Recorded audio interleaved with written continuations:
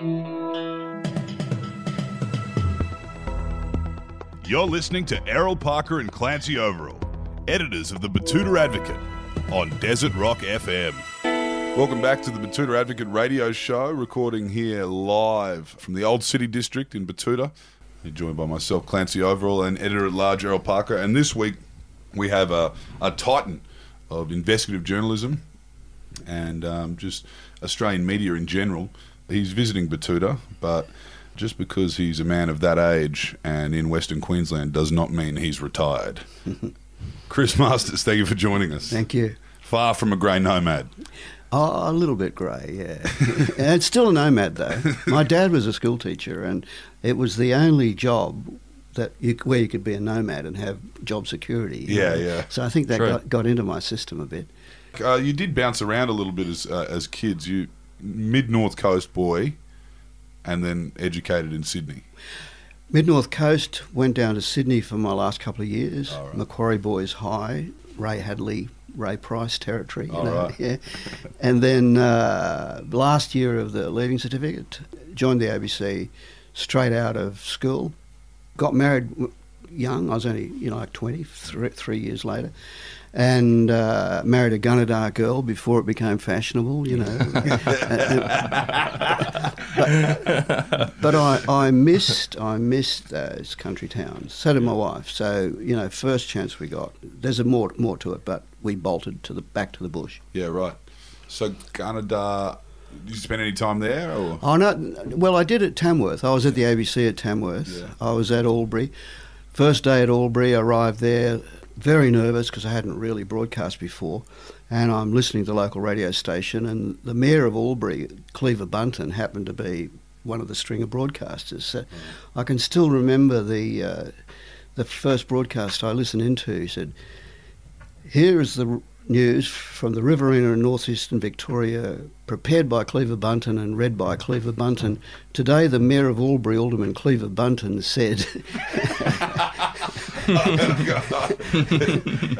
So multi-skilling, that was the truth. Yeah, and actually, if people ask me today where I really learned investigative journalism, it was in those little communities, because you wake up in the morning and nothing's happened, and you wake up the next day and nothing's happened again. See, whereas the people who are dumped in the big city newsrooms with lots of education and mightn't necessarily get the education that matters, because they never leave the studio and they're given their stories. You can't really teach that in a classroom, where if you dump like a young reporter into a community that's quite small that he's not familiar with, you've got to kind of work out for yourself how, to borrow one of your terms, how to get inside the tent. And that is something that you can't really teach. So how did you really learn how to get in there in the first place? Well, when I look back on it, I think most of what I learned was outside the industry. If you wherever you come into the industry, you come into a little sort of microculture, and they teach you what they think is important. And the good thing about those stories out in the bush was, one, you had to dig, so you had to meet people. You really calibrated your moral compass. You had no choice, because if you reported on people and you were a bit too tough on them, you'd know it the next day. You couldn't be like an Alan Jones and be a coward behind the microphone and belt up everybody you liked because you'd never run into them. So that was a good thing. The other thing I think was interesting about it is that, as we Betoota boys know, when you grow up in a place like that, you talk to everybody.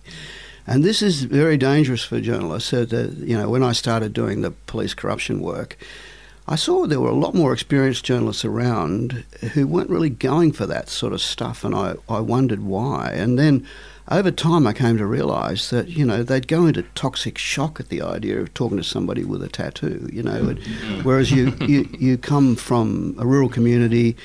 You're used to talking to the mayor, you're used to talking to the guy who cleans the gutters, the footy coach, etc. And do you think it helps in that kind of cadetship or just outpost kind of position you're in, where you actually are a bit of an outsider too, and you're probably not looking to set up there forever? Well, that's also true. I remember that. You don't want to be born and raised in the town you're breaking stories in. That was the problem. That was actually probably a big reason why I ended up back in the city, which wasn't ever what I expected. But when you do the same story and then you do it again the next year and then the next year, you start to look for challenges a little bit. And then, of course, a big story breaks in your area and you don't cover it. The guy who gets flown in from the city covers it, So I felt like I was starting to miss out a little bit too. The ABC has a reputation now for whatever government's in power or whatever, rival media gripe they have with the ABC. There's generational stigmas that the ABC carries. Right now, there's this narrative that Ida had to come in and, belt these lefties back into line. What was the atmosphere at Auntie when you first started? Was it a little religious, or was it a little bit BBC, or what was the... Very BBC, yeah. I was there after the dinner suit period, but still in all, everybody sounded like Oxbridge, Yeah. And the stories were the stuff they talked about at North Shore dinner parties. It probably wasn't seen so much as lefty then. It was more kind of paternalistic old England. Mm-hmm. Interestingly, having talked about that rural side, that's often forgotten. Like I actually didn't come up through the inner city lefty lot. Mm. I was actually working in country town radio stations. Yeah. People voted for the National Party. Yeah. And the National Party is still a big fan of the ABC because... They get in a lot of trouble if they say anything about them. That's right. Yeah. It's basically Batuta and the ABC that services the bush. I'd always defend the ABC, but when I was away and I came back and I probably had a slightly different perspective on things, I would notice the left-leaning... Yeah. But, everybody leans some direction. Yeah. You have any funny stories from the ABC? Oh, well, when I first joined the ABC, this goes to the notion of the ABC pluralism, of course. I was waiting at the King's Cross studios. First day, it was 1966. The commissioner was there. They used to hire these former police officers and that who'd be at the front of house. And I was sitting there waiting to be called for an interview, and a woman came rushing in a panic. And what had happened is, this is King's Cross, and she'd been flashed at out in the street, in Forbes Street. And the commissioner was looking after her. And then she started to scream even louder because the guy who flashed at her walked in and he was on his way to work at the ABC. So, yeah. I mean, they had the North Shore dinner party vibe, but they also had the, inner city perverts as well. Yeah, you wouldn't be getting that at Channel 9, would you? Now, tell us, when you started getting into the more investigative roles in town, did you kind of have to relish in that insider-outsider? You'd been to the bush, you're now in the city mindset? Because, as you said, there was a lot of people that, one, would have had trouble talking to anyone who could give them any good information about, a police pedophile sex ring or police corruption or anything like that.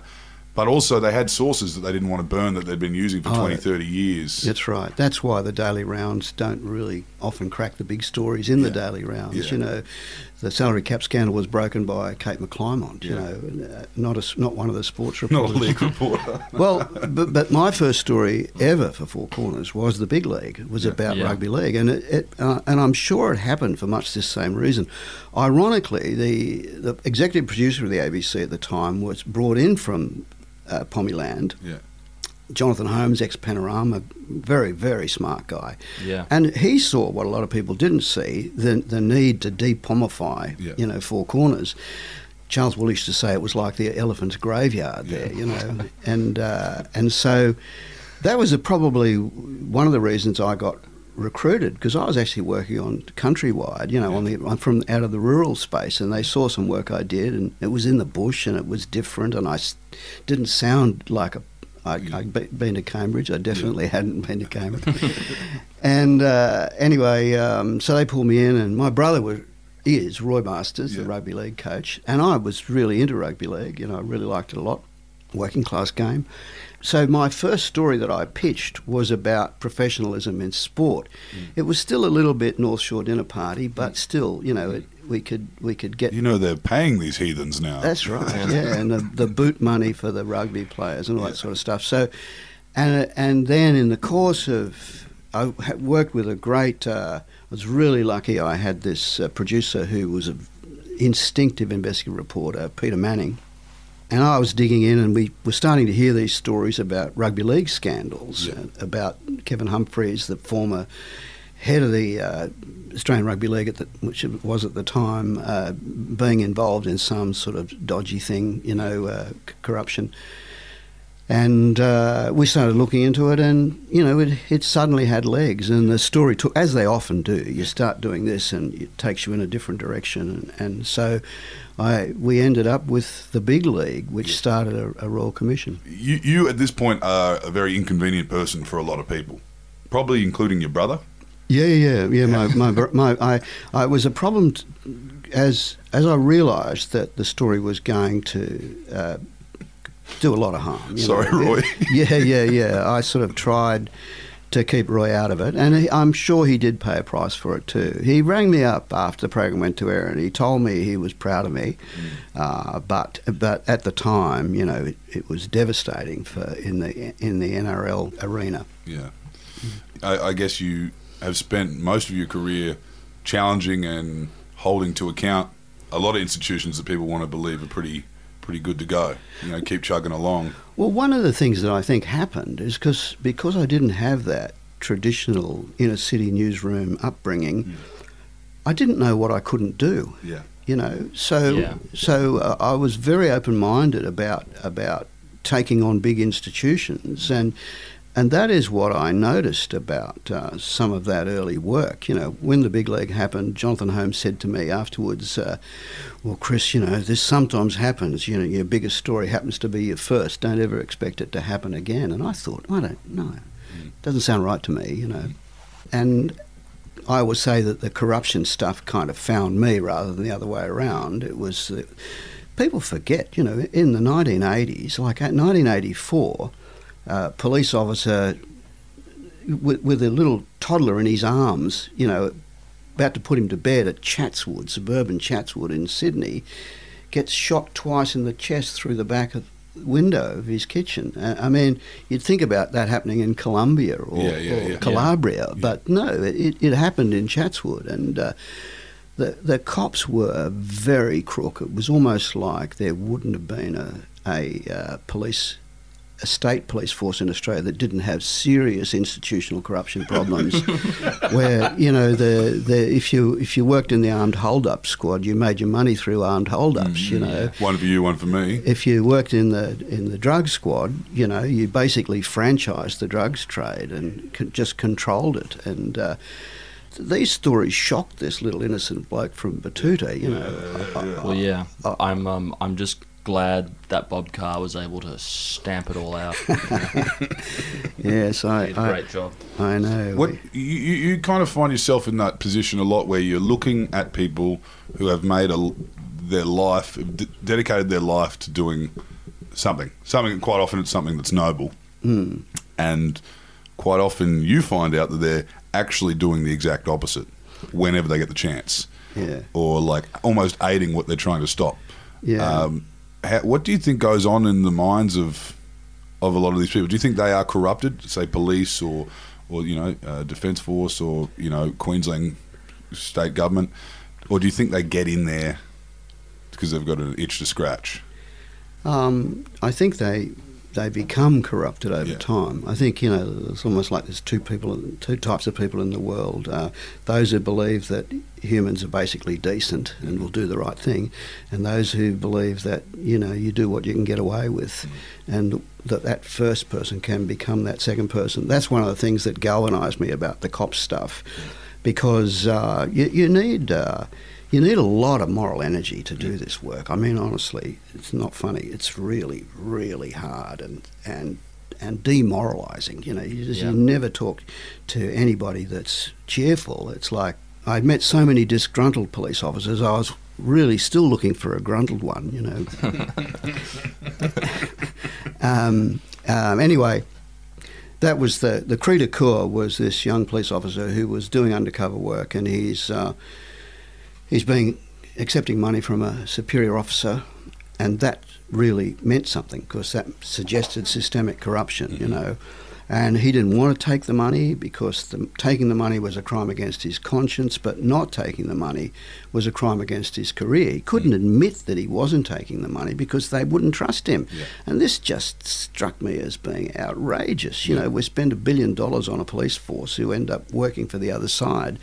And I remember going into his house, and I remember him telling me the story, but not really wanting me to do anything about it. I remember his wife, you know, who taught Indigenous kids in a local school. They could have used the money. They really, they were living poor, but give them massive credit. You know, they knew that it was wrong and they didn't know what to do. So people talk about, you know, why we need journalists, why we need journalism. This is why we need journalism. You know, who else is going to do those stories? The institution was massively failing. And I think that in the cops, you know, there were almost three groups. There were the Boy Scouts who would never do the wrong thing. Therefore, they were never trusted and just put in benign areas. Mm-hmm.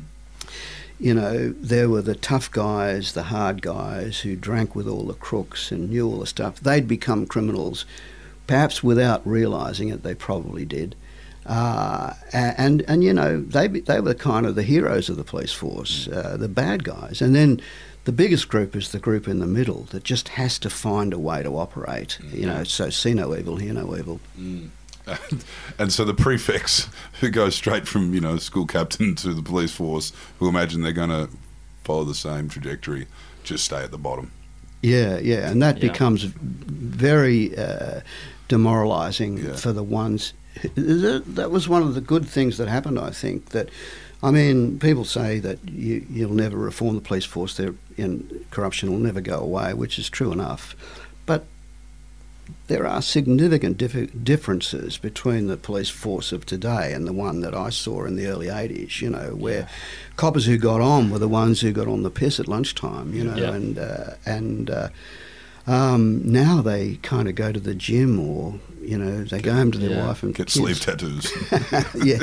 Well, it's one thing to take what you learnt as a journalist in a small town and applying that to, say, to rugby league or to a police force, but the first time you won a gold Logie, correct me if I'm wrong, was investigating the sinking of the Rainbow Warrior, which was done by the French Special Forces. Yeah, DGSE. Yeah.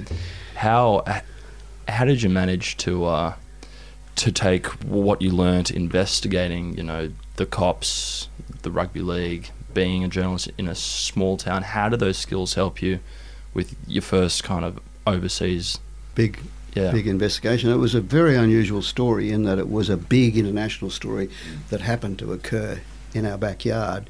I mentioned Peter Manning before. He really should get a lot of credit for that, because it was that sort of hanging around typewriters forever that somehow gave him an instinct that there was something more to this story. Because when it first happened, people didn't know the French Secret Service were behind it. You know, some lunatic ex-Vietnam vet or someone like that, you know, with a grudge against the Greenies. But anyway, he said, go over to Auckland, Chris, and have a look into this. And he said, and you better take a backup story, you know, like my backup story was the New Zealand economy, you know. So wool's still good. So I actually had the file, the New Zealand economy file, and taken from the ABC archive, and then read on the plane. And I think the first meetings I had were with business people and stuff like that. But then I turned up at the local cops, and then it started to break in front of me. It was classic old style, wear out shoe leather type journalism. You know, you got to get out of the office. And here's a great story, I reckon. It's the moment that I knew that something was on with that story was when I was sitting with a New Zealand police officer who was on the case. The locals, journalists, nicknamed him Lockjaw because he wouldn't tell us anything. We'd been out and about, we'd been checking out a few things, we'd been to the car rental agencies, and the pattern started to form, and I started to think the French Secret Service are behind this. And I went into the police station and I was just talking to Lockjaw, and I said, do you know what? I think the French Secret Service are behind this. And it was just the look on his face. That's all. You'd never pick it up over the phone, let alone the internet. But the look on his face said to me, he agreed with me, you know. And so, you know, we poured everything into it. And it was probably the only story that I ever did that was like an adventure story. Yeah. It's how you wish journalism was, because it was exciting. Not to forget that it was built on the death of somebody. You know, journalism is also like being a vulture sitting on the top of the tree. But, you know, I went to Noumea and chased them around the world, ended up in Paris, got to Paris and knew that this was an international story, knew that I was well in front of the media pack, thought what was I going to do, and I did a little bit of information trading, you know, which is what happens in the security intelligence circles and journalism. And I thought, who would be the Brian Toohey of France? You know, who would be the guy that has good spy contacts? And we found such a guy. I met him and I said to him, look, I know a lot about what happened in New Zealand. It's going to be a big story here. Can you help me connect me to a few of your sources? And he did. And then, you know, the timing was exquisite. The program went to air on the same night that the lead story in the news was that France had looked into this issue and had nothing to do with the sinking of the Rainbow Warrior. And then we put this program to air that demonstrably proved otherwise. And it got shown all around the world. They could have just held off on denying it by about 24 hours and it would have looked much less corrupt. Yeah. Did that cause an international incident? Did that cause...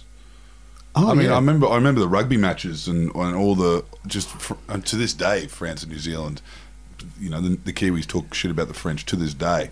Well, you know, I remember talking to the Australian Foreign Minister at the time, and he privately told me, "Look, Chris, this is the problem with being a really small country like Australia or New Zealand." He said, "The superpowers can shit on us if they want to, and they do." And when we were in Noumea and they thought we were New Zealanders, you know, they were spitting on us like, you know, how dare you complain about us invading your sovereignty? And you know, there was a boycott on French lamb and all that sort of stuff. But it crashed all down around their ears.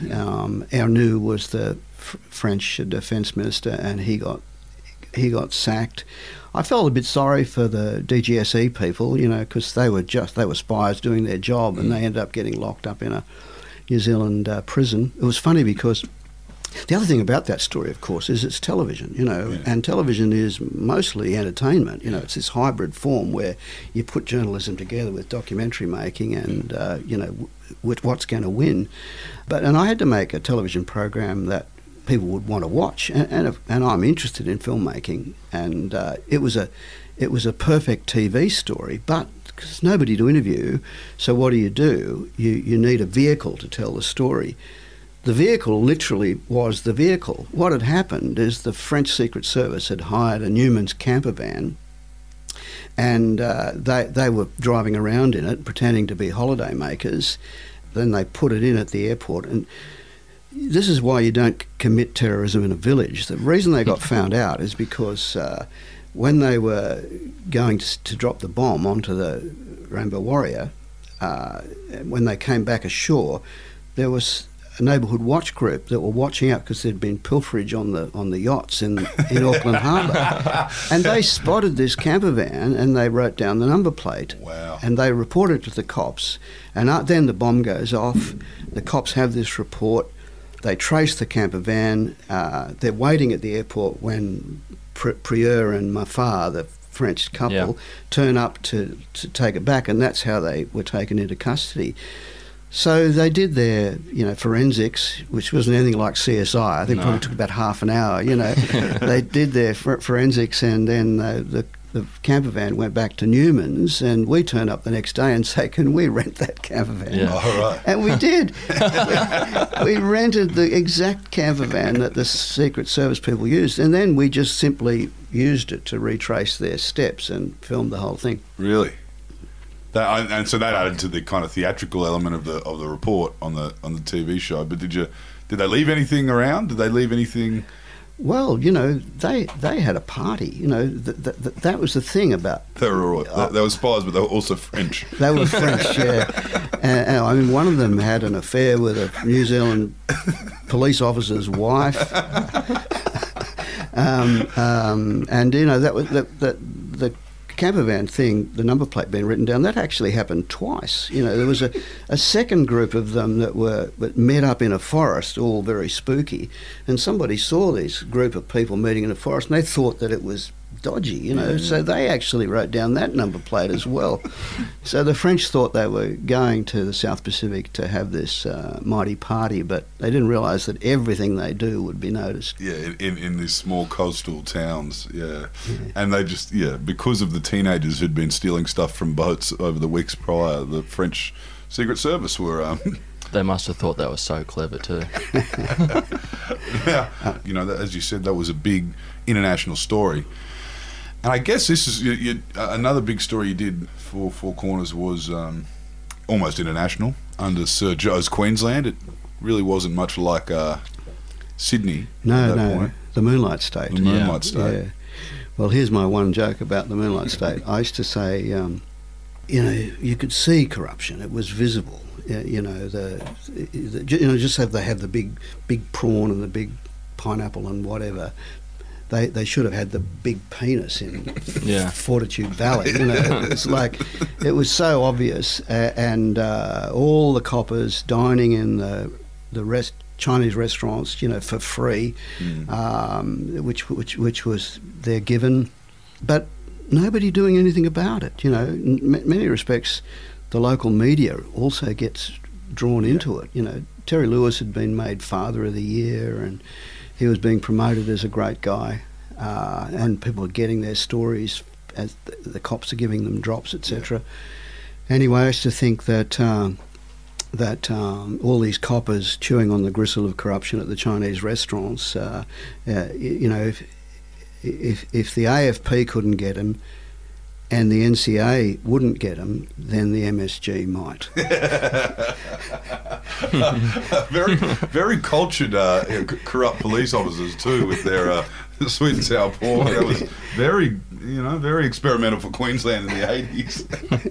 So just quickly, there was the Moonlight State, and of course then they revisited it with Willacy on ABC Four Corners about 3 years ago when they'd released a lot of documents that had kind of been sealed. There was a lot that I didn't know. Yeah. It was funny because investigative journalism tends to be the dangers tend to be overstated. It's dangerous to work in investigative journalism in Colombia and Indonesia, but it's not so dangerous in Australia. So I don't want to play that up, but I have to say, based on retrospectives, they would have killed me if they'd have known what was coming, because there was $1 billion enterprise there that and suddenly everything was at stake.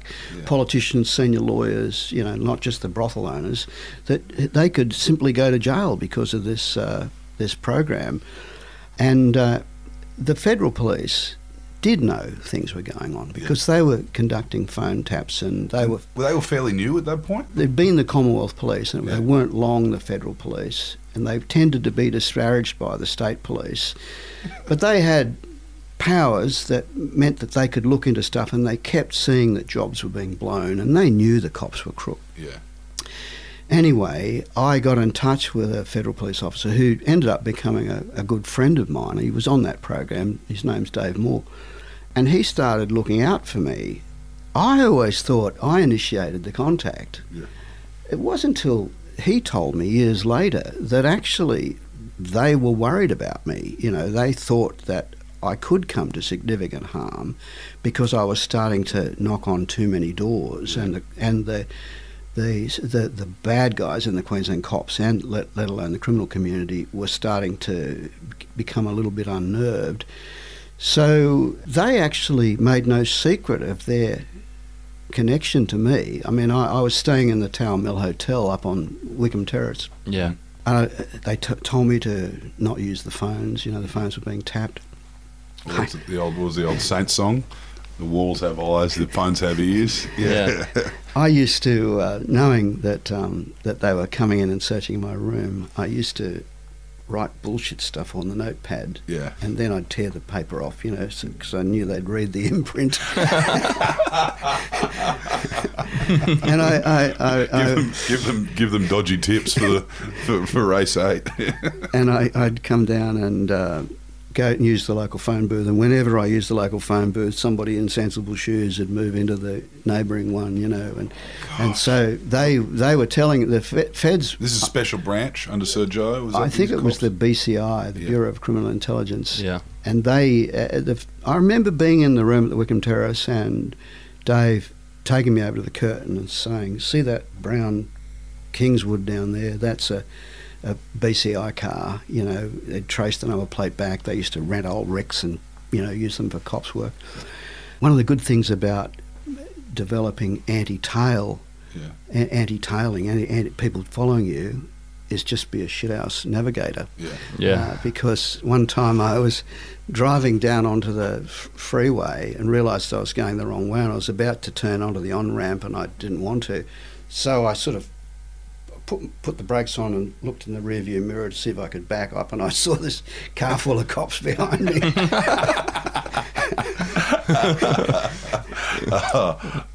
So just to summarise for the listeners who might be a bit young and maybe only grew up under the extremely non-corrupt Beattie, Bligh, Newman governments, Sir Joe, 1980s Queensland, but the back end, 1987, you released Moonlight State. And just to quickly summarise what was very much a very, very complex and probably well put together criminal organisation, there was a bribe syndicate going from street level organised crime to the police to potentially higher than that. And actually I think that you did find it was higher than that.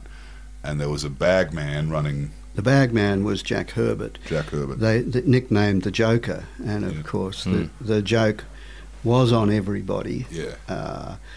The critical piece of evidence that was uncovered was the link between the underworld and the police hierarchy.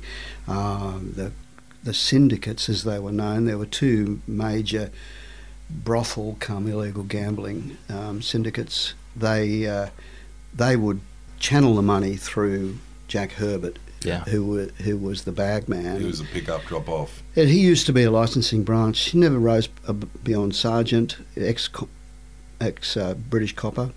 I caught up with him afterwards. You know, we actually spent a bit of time together, and his wife hated me. I could remember her sort of staring daggers at me in the kitchen, but, you know, he knew it wasn't personal, and we, strangely enough, we were kind of bonded, I think, by such an intense experience.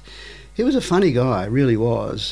He admitted, and dishonest, you know, in that he'd say, "Oh, my problem was, Chris, I was greedy, you know, I just loved money."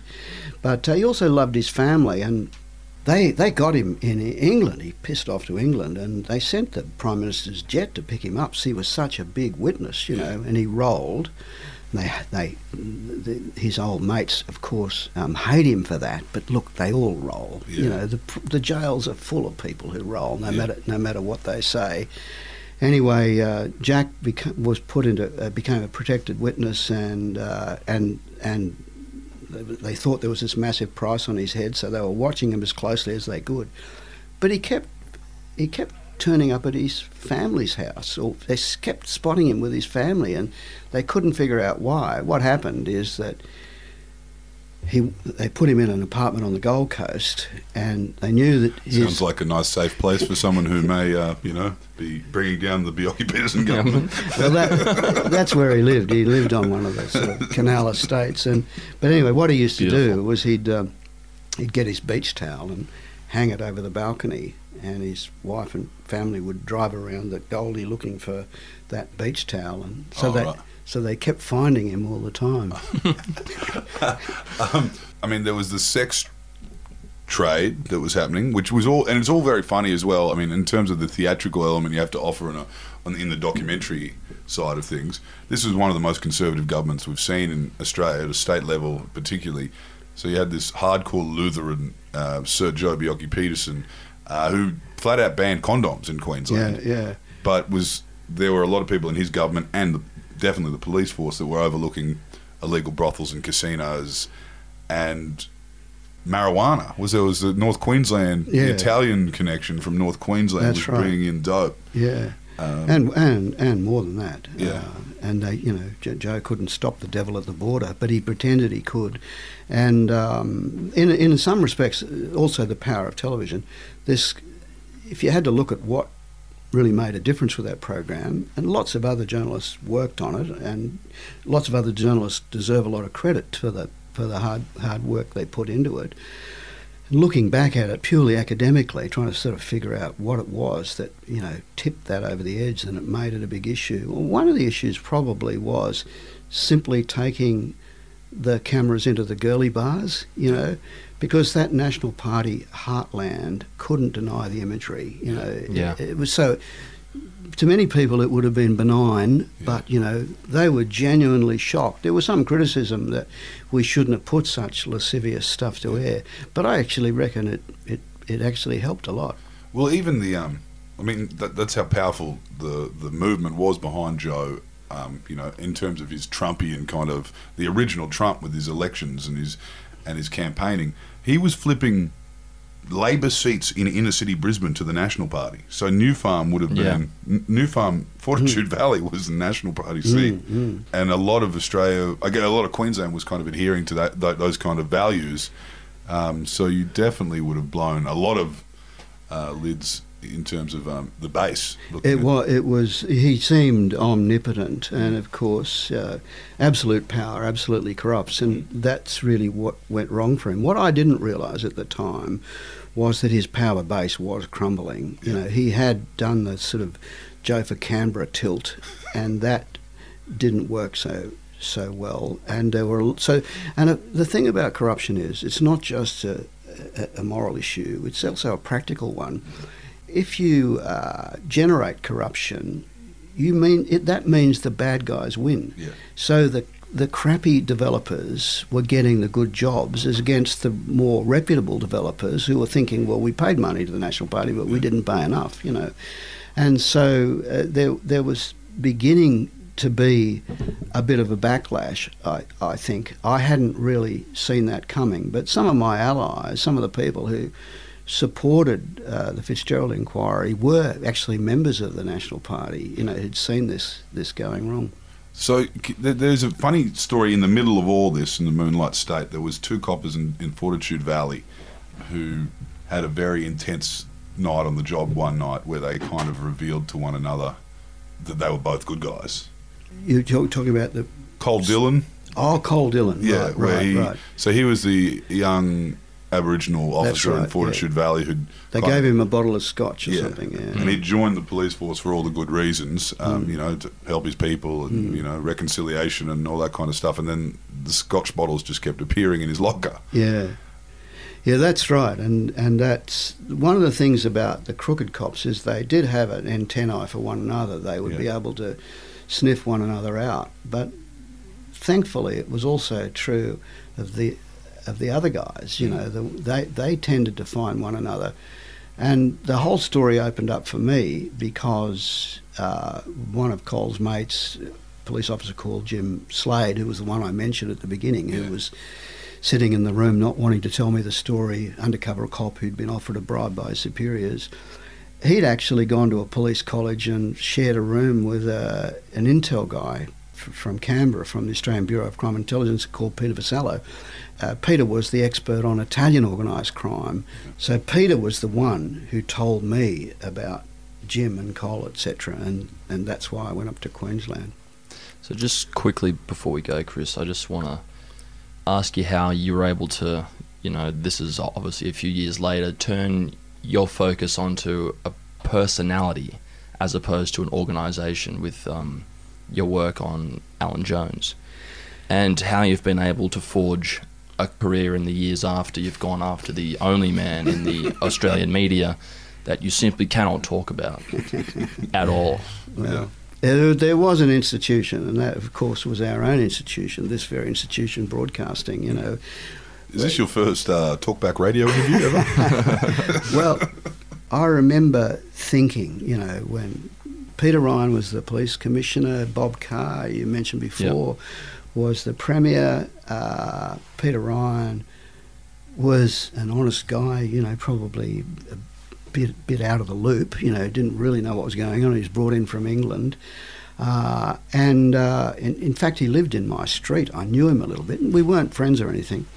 But he ends up being rolled by this sort of ugly cabal of people that I didn't have any respect for, you know, and Carr let that happen. And I just thought, boy, this guy, Jones, is powerful, no doubt about it, you know. And I thought, yes, he works in my same industry, but I think, you know, you must challenge power and abuse of power wherever you see it. By the way, you know, Alan Jones and I were both inducted into the Australian Media Hall of Fame on the same night. The people, they put me up first because they knew that if I knew that Jones was going to get one as well, I wouldn't have turned up, and I wouldn't have either. It just says a lot about our industry, doesn't it? You know, we couldn't be more different, but in you don't have to have the same values to be elevated in the media industry. Do you find people you wouldn't have even thought was in the inner circle were in the inner circle giving you calls? Oh, absolutely, yeah. You know. Because you ended up writing a rather big book about the man, the institution. Because I'm sure that if we wrote an article about Alan Jones this afternoon, the phone would ring. Yeah, there's there are a lot of witnesses out there, and I think the story isn't over. But I mean, a classic interview would be like this. I would go into the office, a very well-appointed office of a high liberal person, and he would say to me, "Look, Chris, I know Alan is toxic. You know, I know that he's a stain on democracy, but it just doesn't pay to oppose him. So the only way we can deal with him is to let him think we're doing what he wants to do, but we can never attend to his demands, because if we do, we're in massive trouble." Do you find, I mean, at this point, your own brother is now a rugby league icon.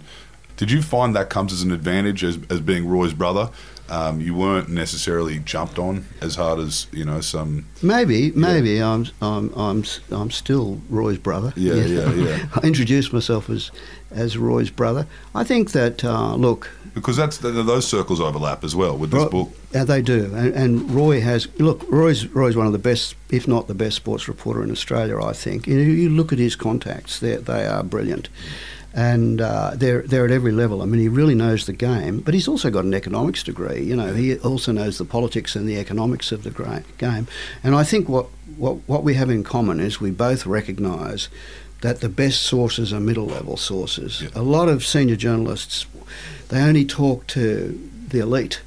The elite will only ever tell them what they want them to know. They'll get big stories all the time, but they don't really realise they're being fed.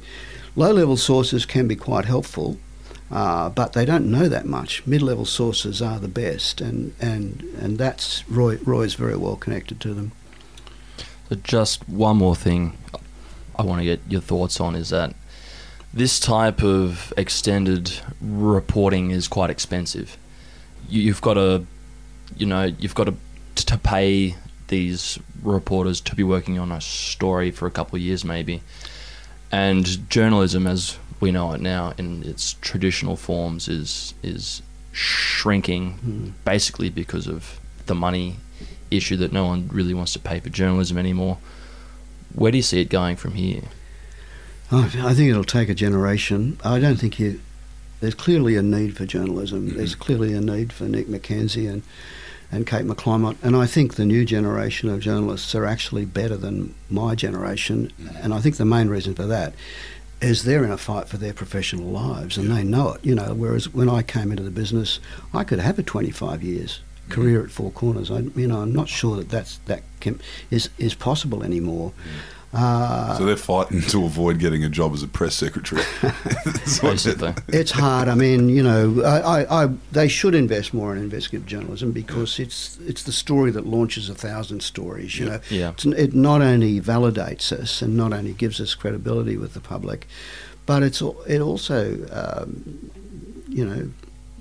sells a lot of newspapers and rates very well. But it is extremely expensive and costly, but mostly costly to the practitioners, I have to say. Kate just got an award, I think, and she talks like I talk about the sort of stress and pressure of endless court cases and waking up to the sound of your own heartbeat, your blood pressure. And Nick is a fabulous reporter, and it's nearly exhausted him. He's only 40, and it'll wear him out really quickly. I had to kind of find a way to measure it. You become obsessive. You become your own worst enemy. Nobody wants to talk to you at a dinner party.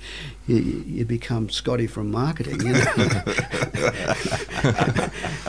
And so I used to think, well, I can't just be investigative. I have to be reflective. I have to do some stories that aren't completely dependent on revelation.